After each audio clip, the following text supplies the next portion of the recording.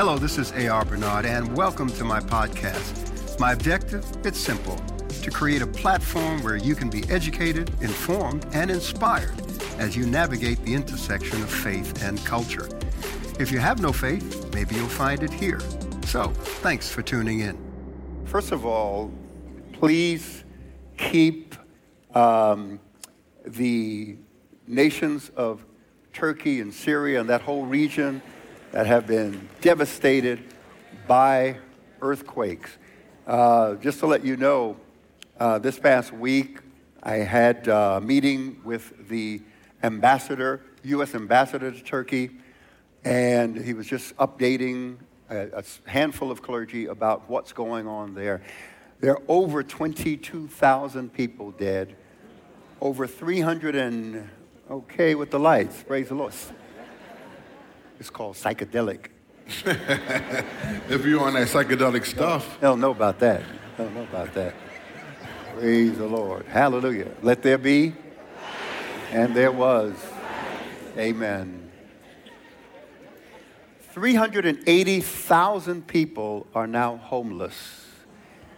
This has impacted some 23 million people in the region. And you got to understand, Turkey had an earthquake in 1999 where there were some 18,000 people killed, but that nothing to compare with what they're going through now. And you have a coming together of so many different organizations. I was going to ask, isn't Turkey a Muslim country?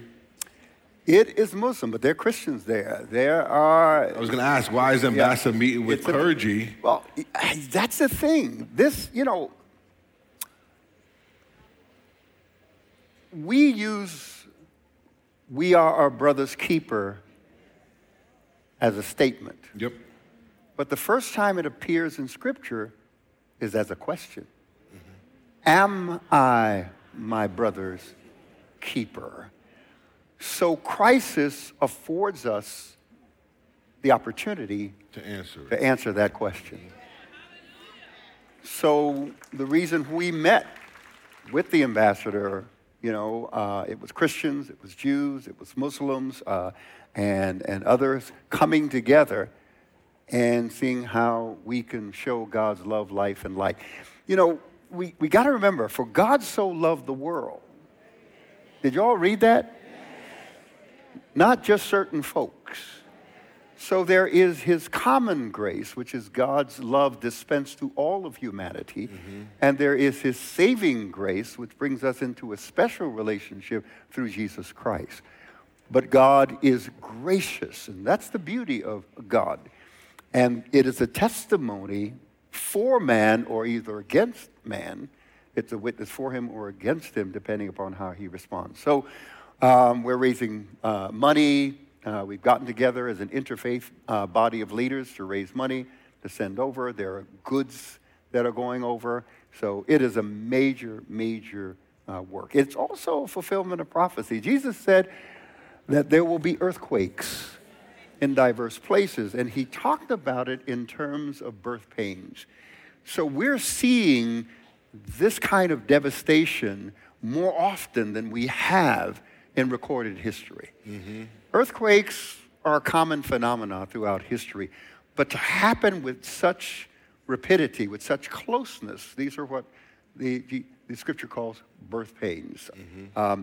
So we're feeling the closeness of his return. I'm not predicting his return, but definitely we are seeing some things happening that are pointing to an alignment that's necessary for the Lord Jesus Christ to return. How many believe Jesus is coming back? Amen? That's right. Praise the Lord. And of course, my Jewish friends believe he's coming. Not back, but he's coming. Yeah. Messiah is coming. And it's great because of my interactions with them. We sit down and we have conversations, and they're asking me questions about their Hebrew scriptures and how we see it in light of, an eschatological, messianic text. And it is great because now's the time to have these kind of conversations. Too often, we as Christians, we want to decide who's worthy of hearing the gospel or not. And how many know that relationship precedes ministry? Mm-hmm. You can't minister to people until you create a what? A relationship with them. Because when you create a relationship with them, they open their heart to you. And you can have conversations that they wouldn't ordinarily have with you. And you can have transparency and vulnerability that they would not surrender to until there is a relationship. Jesus said, I didn't come to condemn the world. The world's condemned already. He said, but I came to save the world. I came that the world might have what? Life, and that might have it more abundantly. So we need to reevaluate our approach as Christians to evangelism and how we should evangelize. So that's prophetic, with the earthquakes, and of course, nation rising against nation. What else? Housekeeping.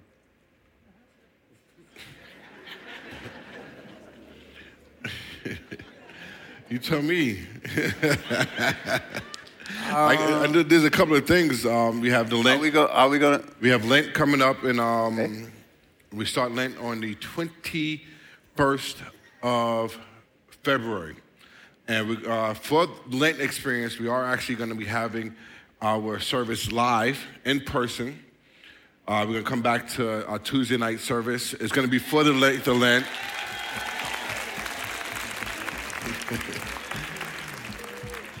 And I'm excited because it just gets us to make some adjustments, make some changes, and then get the people back in on during the week who couldn't make it on Sundays that live across the street, but they're willing to come in. So we're excited about that. So it'll be all the way up until the week before Easter. So it's every Tuesday, consecutive. We'll be here in the building, worshiping, praying, and getting our bodies and minds and spirits right for Holy Week. All right, good. We don't celebrate Ash Wednesday. People ask us, so we start on Tuesday, our Lenten experience. Right. I look, the Christian calendars tend to line up no matter whether you're Eastern Church, Western Church, Orthodox, they line up. Like Easter is celebrated by the Eastern Church on a different day than the Western Church and all of that. But essentially, it all comes together in a very specific season. So, we will be celebrating those things. And as we come back into service, and Easter Sunday, we'll be having 2 services here to accommodate the possibility of people coming out for Easter. That's 8 and 10. Notice I didn't say showing up. I'm being nice here.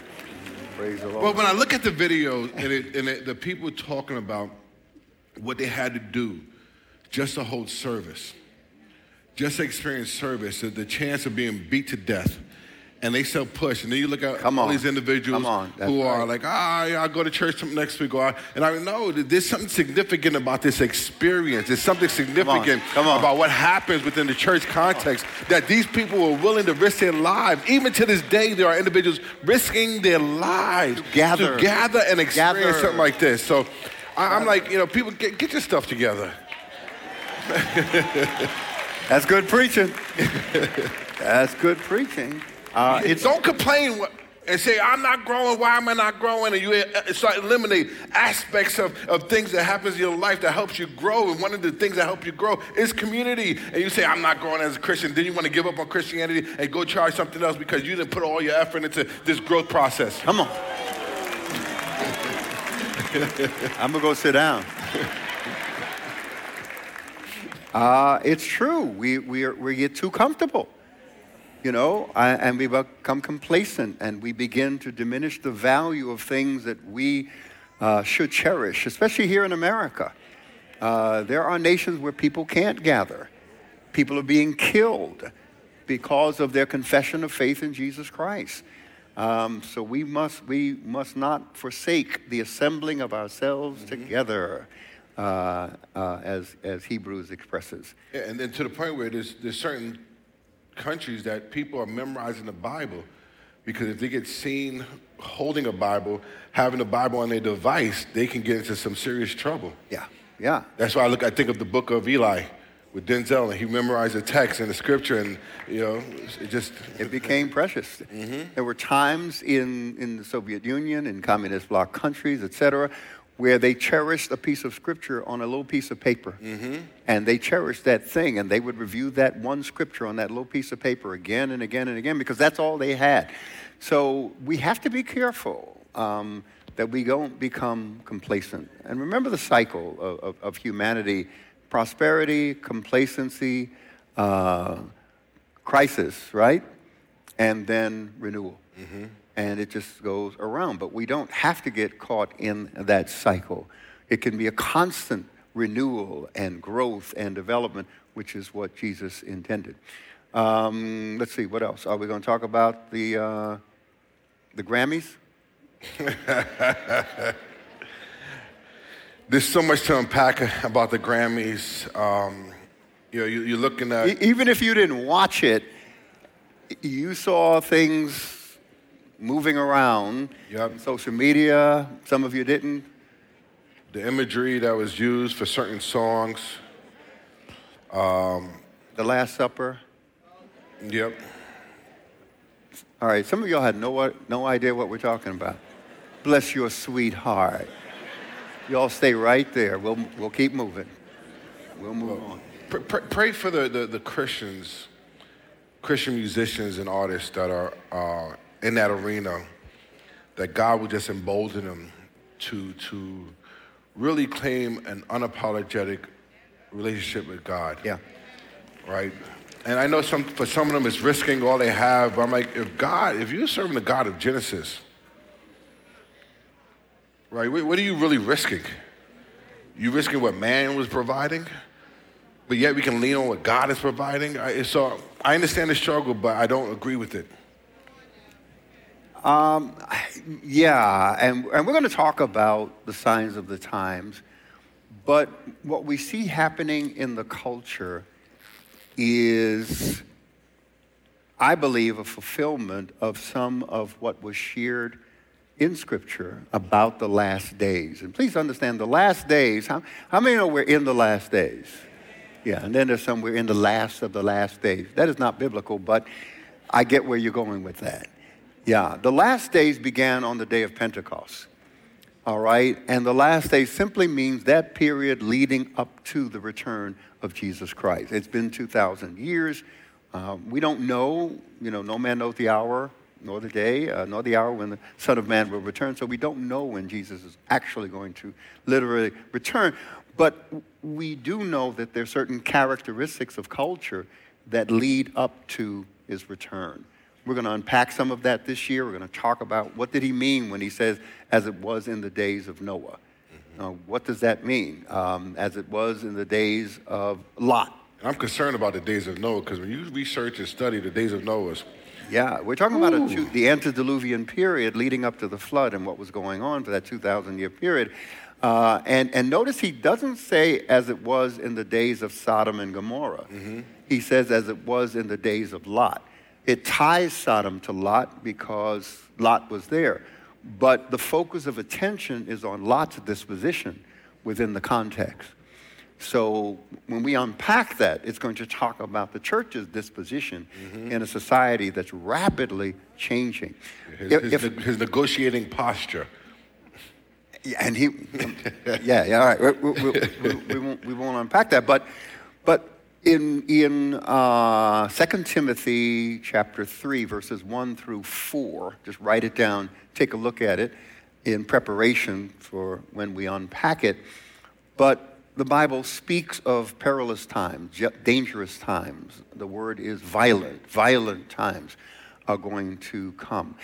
And the Apostle Paul, in his letter to Timothy, indicates 19 characteristics of people, human beings, and the culture and the climate as the last days continue. Those characteristics are broken up into literary forms. And one literary form, let me just give you this real quick. The literary form, how do you know the Bible is written in different types of literature? You can write this down, okay? One of the literary forms is called alpha privative. Alpha privative. Write it down. You don't have to go to, you're in seminary right now, all right? I'm your professor. Alpha privative. What is it called? Alpha privative. What's it called? Alpha privative. Yeah. And alpha privative is a literary form that speaks in terms of lack of, the deficiency of something, or more so, the absence of something. The absence of something. And there are 8 descriptive words used in 2 Timothy 3, verses 1 through 4, actually down to verse 5, but that fall under this form, literary form, fall under this literary form. What's it called? And it speaks of and emphasizes the absence of, the lack of. So Paul uses words like, let me go to the text in 2 Timothy. It's the absence of certain virtues. So this is a climate. Paul says men will be boastful, right? And depending upon what translation. What does he mean? This falls under this literary form of alpha privative. It means the absence of humility, which means that, Paul's saying men will be boastful, but what he's really pointing to, and this is not a comprehensive list of the characteristics of people in the last days. It's a list that is intended to evoke moral outrage. That's the objective here. So when he says people are boastful, all right, he's not just saying people are boastful, he's emphasizing the absence of humility. And that's a different feeling, all right? Because how many look around and you say, man, is everybody stuck on themselves? How many understand what I'm saying? We begin to refer to the absence of something as opposed to pointing to the thing itself. So we're not saying, man, people are boastful. We're saying, man, where's the humility? Is anybody humble anymore? Is everybody on an ego trip? And that's what it's trying to convey. And that's what we're beginning to experience. You know, it's like disobedient to parents, right? So what is he emphasizing? The absence of respect for parental authority. So parental authority is being stripped from the society. Mm-hmm. That's why you have children making decisions about sexual identity when they have no idea what the difference is between male and female except biologically. They can't explore what that means emotionally, intellectually, in other ways. So we're seeing that parents are being removed, parental authority is being removed from the equation in terms of what's happening in the culture. Yeah, but they're picking and choosing that, because if I leave my child home, I get in trouble for neglect. Say that again. They're picking and choosing where they're removing the parental based on a particular agenda, right? So they still want me to take care of my kid, but yet you can't say certain things and do certain things in the child's life. Yeah. So the removal of, remember, alpha privative, the absence of certain virtues, that we take for granted should be a part of human society, should be a part of human relationships, right?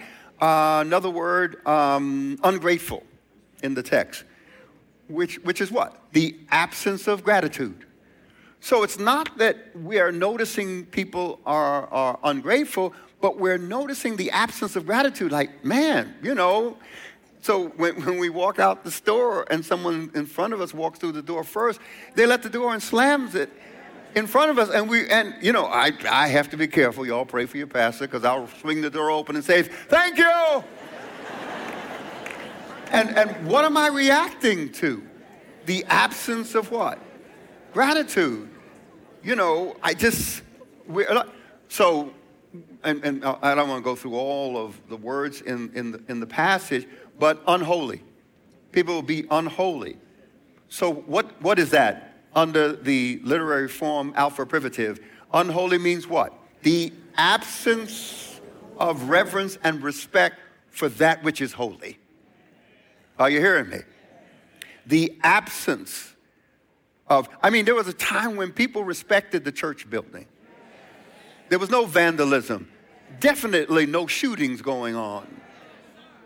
But over the last 50, 60 years, right, we have seen the absence of reverence, all right, for sacred spaces that were once safe spaces. And there was just this unspoken law that you don't touch a house of worship. That's gone now. That's gone now. And when we talk about the Grammys and music and, pop culture and whatnot, there is an absence of reverence for that which is holy. There's an absence of respect for those things that were once sacred. So now we see the invasion of these things, and, it's getting worse and worse and worse. I'm not going to go through the whole text, but it's the absence of these things. It gets into unloving human relationships, the absence of the kind of love that should exist between human beings, the absence of the kind of love that should exist between family members. We see family members at odds with each other, and we don't see the filial kind of love that God intended when he created the family structure and family interaction. The absence of love for God. Essentially, to summarize the characteristics of this age, it's in two words: godlessness and narcissism. And whether you look at Paul's outline in 2 Timothy chapter 3 or 1 Timothy chapter 4 or in all of the other references to the character of this age, this world in which we live right now, it's summed up in two words: godlessness and narcissism. And what I mean by godlessness is Proverbs 29:18. You're used to that verse in terms of using it about vision. And that's fair, but the text really means where there's no revelation of God, where there's no prophetic vision in the ESV, where there's no revelation of God in the Amplified, where there is no revelation of God or prophetic vision. Because remember, the prophet is predictive to the future, but analytical to the present. So the prophet analyzes the culture, the character of the culture, and then speaks a word from God into that culture. So Proverbs 29:18 is actually saying where there is no revelation of God, the people cast off restraints. The people become unrestrained. So remove God from the society and we remove moral boundaries. So the absence of God creates an absence of moral accountability. So what I mean by godless, it doesn't mean that God is no longer worshiped in our society, yeah. But the boundaries, the moral boundaries that come with God, all right? People want to break away from that. Beautiful passage in the second Psalm where he says, let's cast off their chains. We don't want God controlling us anymore. Powerful. But that's where we are. Godlessness in terms of the removal of moral accountability. We don't want to be morally accountable. See? And we're seeing in my generation, the song was, "It's Your Thing." Woo! Look at y'all. All these boomers out there. Hey! You see that? So my peeps. Those are my peeps.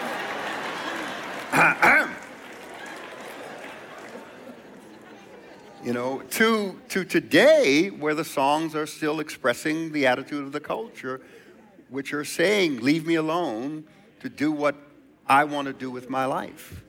You know, and so they're casting off moral boundaries. Anyway, praise the Lord. Hallelujah. So going back to housekeeping, we have Lent. I can't help myself. Please register for the Lent, be a part of the Lent experience. You'll receive, the weekly letter, prayers, and things like that. And we're actually using my book as one of the resources for the Lent experience. Which is the next topic of discussion. He's got a new book out called Battle Rhythm. You need to get your copy. So it is a devotional book. How many days? 90-day devotional book. 90-day devotional. We're using it for Lent. So tell us about the genesis of this book. So it started, Sheldon Wilson, one of the ministers down in the Orlando campus. Sheldon Wilson. Orlando. And during time of COVID, things slowed down, because he just wasn't having service. And he said this is something he lives by called battle rhythm.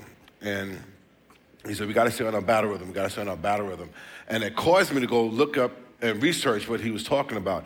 He said, look here, take this and I want you to understand what this is about. And so he would just always say battle rhythm. I'm like, okay, I get you, you got to continue rhythm. But when I started researching it, understood the significance about battle rhythm, I said, wow, this is an amazing concept.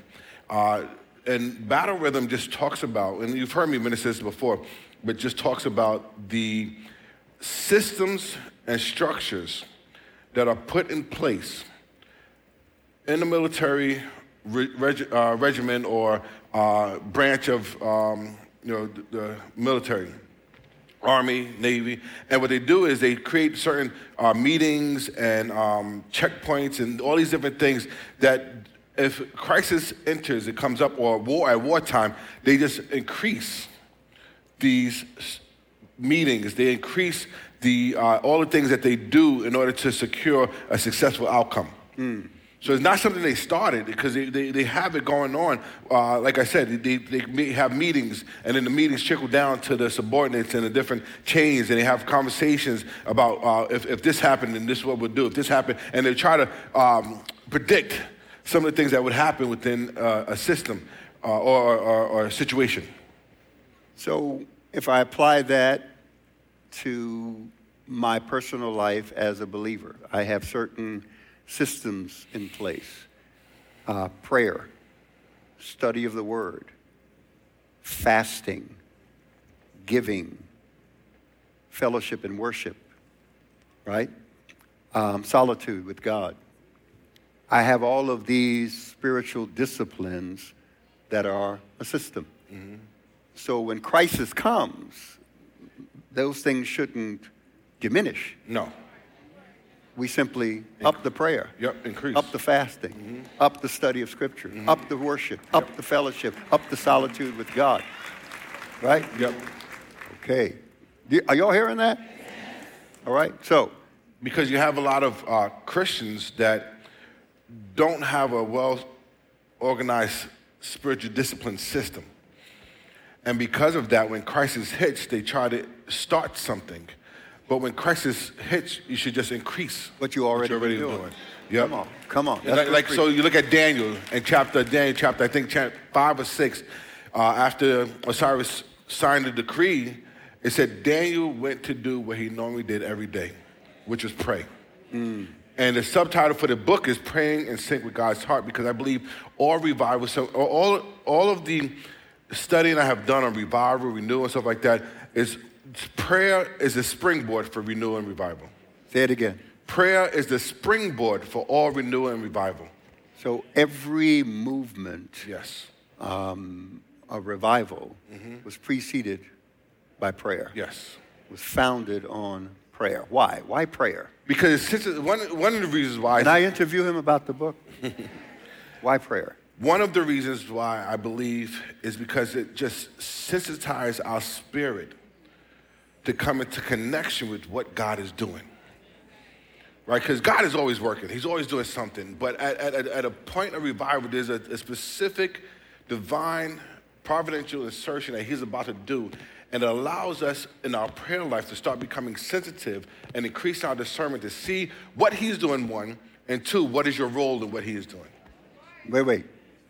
What we're doing wrong? No, what he is doing. What is God doing? What is God is doing? Yeah, and then what is your role? What is our role? Yes. To co-labor. Yes, to co-labor. Okay. And what is it about prayer that does something to us? I put it this way, and it came out of a book called Prayers That Avail Much. I say prayer reveals much. So it reveals information that either you're lacking or information that's necessary for your next step. Because remember, if renewal is about reawakening, something went to sleep. Right? So it's reawakening, is bringing something new to the table. So prayer reveals much. Prayer avails much. It takes you to the next level. And then prayer prevails much. Right? And this comes out of that book, Our Prayer That Avails Much, by Prayer That Avails Much. Right? Was it Joyce Myers? No, it wasn't Joyce Myers. No. It is a book. Just Google it. You'll see it. Wallace? No, I don't think it was Wallace.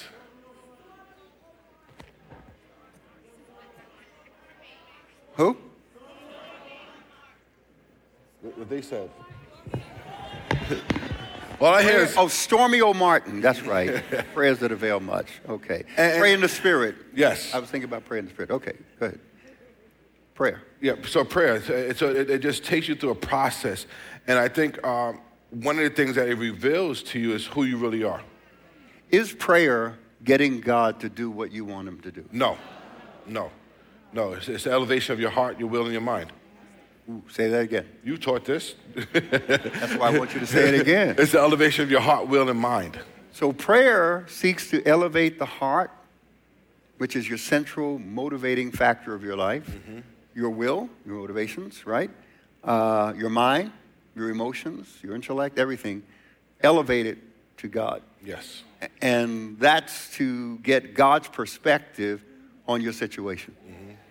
Because if you don't elevate your mind in prayer, you're only going to see your situation from your perspective, from your point of view. And how many know that's limited?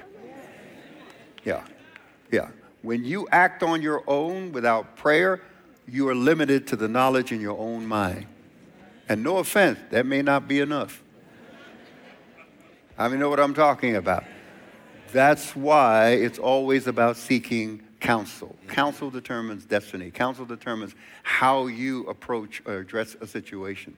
So prayer is elevating your mind to the mind of God so that he can give you his perspective on your situation, on your circumstance. It's good stuff. Did you get anything out of this today? Not only your situation or circumstance, but maybe on somebody else's, because as you pray for other individuals, you might be a beacon or a tool that God will use to speak into their situation because they might be going through something. Give me one more highlight from the book. All right, one more highlight, because I have like 4, but he's limited me to one highlight. I don't limit anybody. It's that clock. I'm blaming you. Don't listen to that clock. That's because I'm unlimited. If I may read an excerpt from the book, one of the devotions. And the devotion is, don't blame the shovel. Don't blame the shovel. Don't blame the shovel. The shovel. Yes. If after years of unhealthy choices and dangerous digging, you are shocked every time a trench appears. If you blame your background or circumstances or others whenever you're lying at the bottom of the consequences, and the significant thing about consequences is consequence. So it's a sequence following your decision. The consequences you carved out for yourself, do not expect much to change. But if you want to start seeing progress and experience the peace of maturity, acknowledge where you went wrong and what you can do to add and eliminate whatever brings you closer to the character of Christ. Author Craig D. Lunsberg said, when I am at the bottom looking up, the main question may not be, how do I get out of this hole? But in reality, the main question might be, how do I get rid of the shovel that I use to dig it? I challenge you today to eliminate and illuminate whatever you have used to dig ditches of disappointment for yourself. Identify your thoughts, your words, beliefs, and choices that chipped away at your solid ground until it fell away beneath you. You are responsible for picking up the shovel of habits, relationships, and negative thinking that creates you a pit of destruction, depression, and depletion. Your success and happiness may be more within your control than you realize. Basically, it's up to you.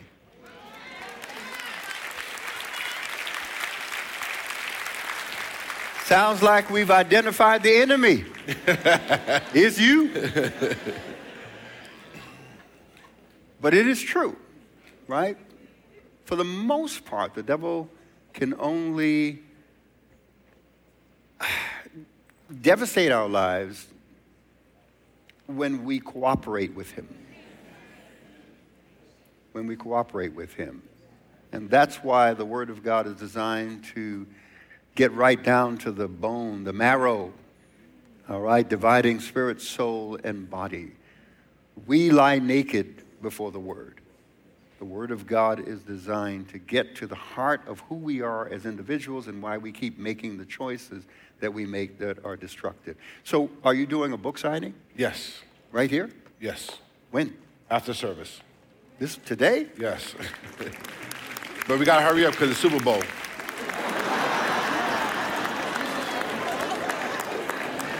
My chicken wings are going to get cold.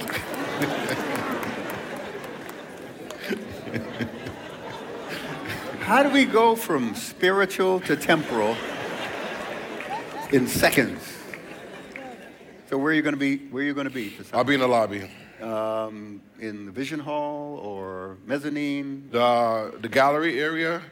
In the Vision Hall, yes. In the Vision Hall. Okay, in the Vision Hall. And you need to get your copy of this book. Amen? It's a devotional. It's simple. I wrote the foreword. And some of this is a lot of it is comes out of my journaling after I lost my brother, because it was the battle rhythm that I created that helped me get through the tragedy of the loss. Right, and I was just journaling and looking at just different things in my life, because one of the things I always try to do is make sure I look at what I can change. Right, if anything I got control over is what Jamal Bernard is doing. If anything I got control over is how Jamal Bernard thinks. Mm-hmm. If anything I got control over is how Jamal Bernard acts. And so last year was a real tough time dealing with the death, but also the pruning. Right, to deal with tragedy and pruning at the same time is not a fun process, but it's a necessary process for me. And I believe that at the starting point of all renewal is looking at the mirror. Personal renewal, yeah. But looking at the mirror and looking at the stuff that you don't want to let go of. The stuff that you hold on to because you're comfortable. So I'm comfortable being angry all the time because I don't know how to be uncomfortable and happy. Right? It's comfortable being bitterness because I don't know how to be free from the tensions of being bitter. It's comfortable for being in a place of negativity because it's uncomfortable to be positive. See, negative puts me in a certainty that something bad is going to happen that's good. But positivity puts me in a place where I'm not sure if something good is going to happen because most of the time something bad happens. The news is just a running of all the bad things that you deal with. So the positivity becomes uncomfortable for people. Or the uncomfortability of praying. Because not praying is comfortable. The comfortability of lack of discipline because discipline is uncomfortable. The uncomfortability of focus because being unfocused is easy. And so what I saw is that as we move towards this place of renewal, get prepared to be uncomfortable. Get prepared to grow, to be stretched, to be moved from places that are hindering you, to be able to articulate your faith in a community that needs it.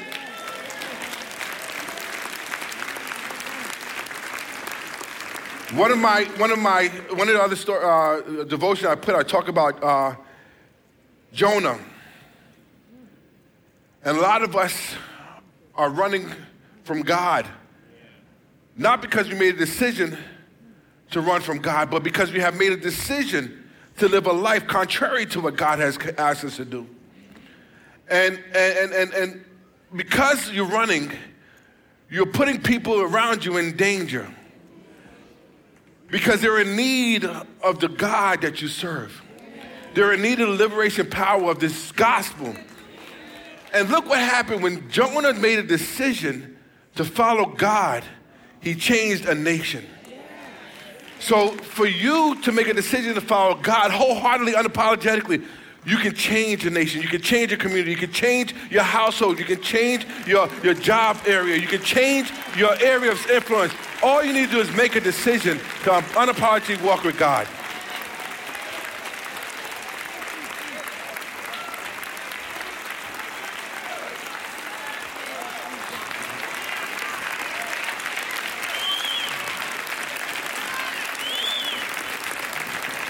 Come on, let's all stand.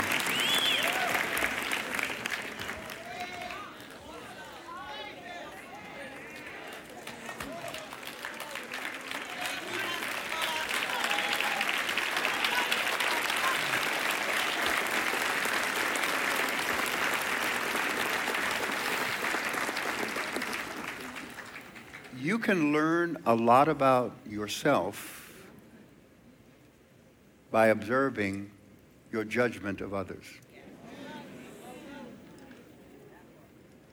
Because usually those judgments come from the internal strifes that you're experiencing. You need to pray, man, after a word like that. You need to pray for people who may be right there and they need to experience the liberation that you experienced and where God brought you to. That's a word. That's a word.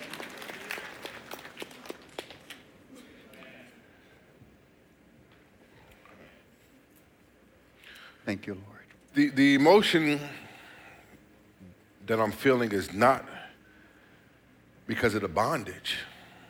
The emotion I'm feeling is because of the feeling of freedom from the bondage. So I'm trying to get through this. So let's bow our heads. Father God, you're such an awesome God.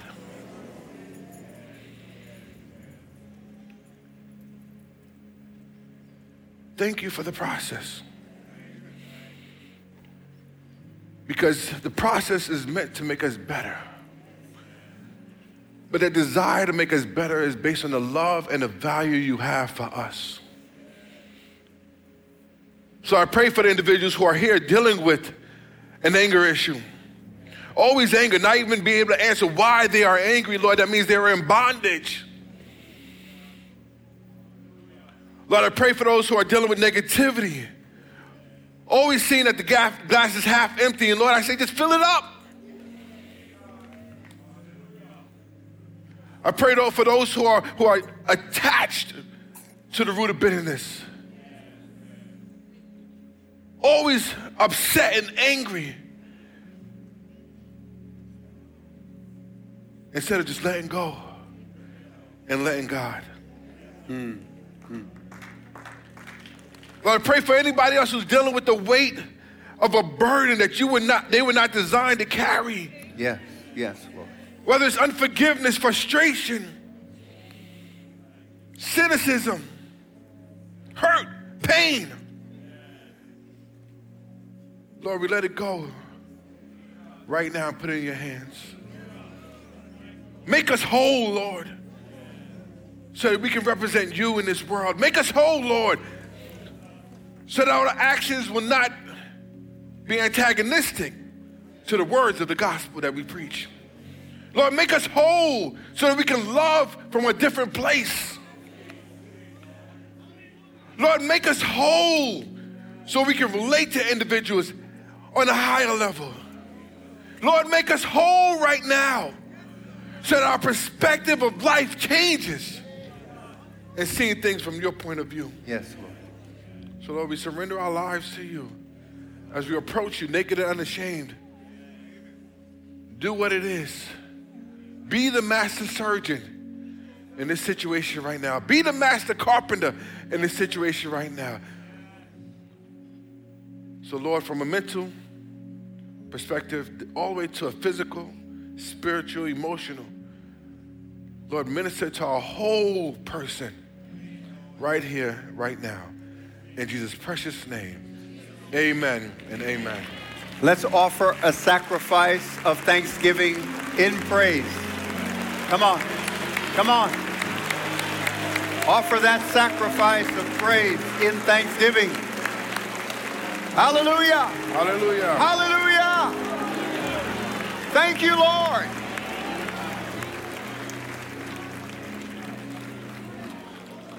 Thank you, Lord. In the spirit of the Holy Spirit's intervention, let me just keep with this flow. If you are in here today and you've never surrendered your life to the Lordship of Jesus Christ, you've never affirmed his life, death, and resurrection, this is the opportunity. I want to pray for you. Ushers, we'll stop the movement in the back so we have respect for this moment. But if you're that person, while every head is bowed, every eye closed, come on. Just raise your hand right where you are. I want to receive Jesus Christ. I want to declare him as my Lord and my Savior. I see that hand. I see that hand. God bless you. Thank you. I see that hand.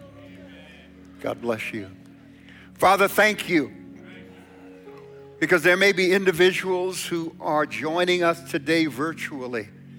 We don't know where they are on the planet, but you're there. You're there with your saving grace. You're there with your love, your life, and your light that was brought to us through Jesus Christ. So, Father, we pray for them right now that as they say this prayer that we will lead them in, that love, that life, that light will enter their hearts and minds and create a new creature in Christ Jesus.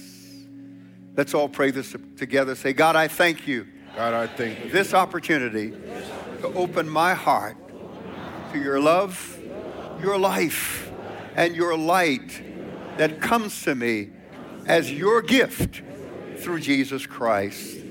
I believe that he lived, that he died for my sins on that cross, and that he rose from the dead.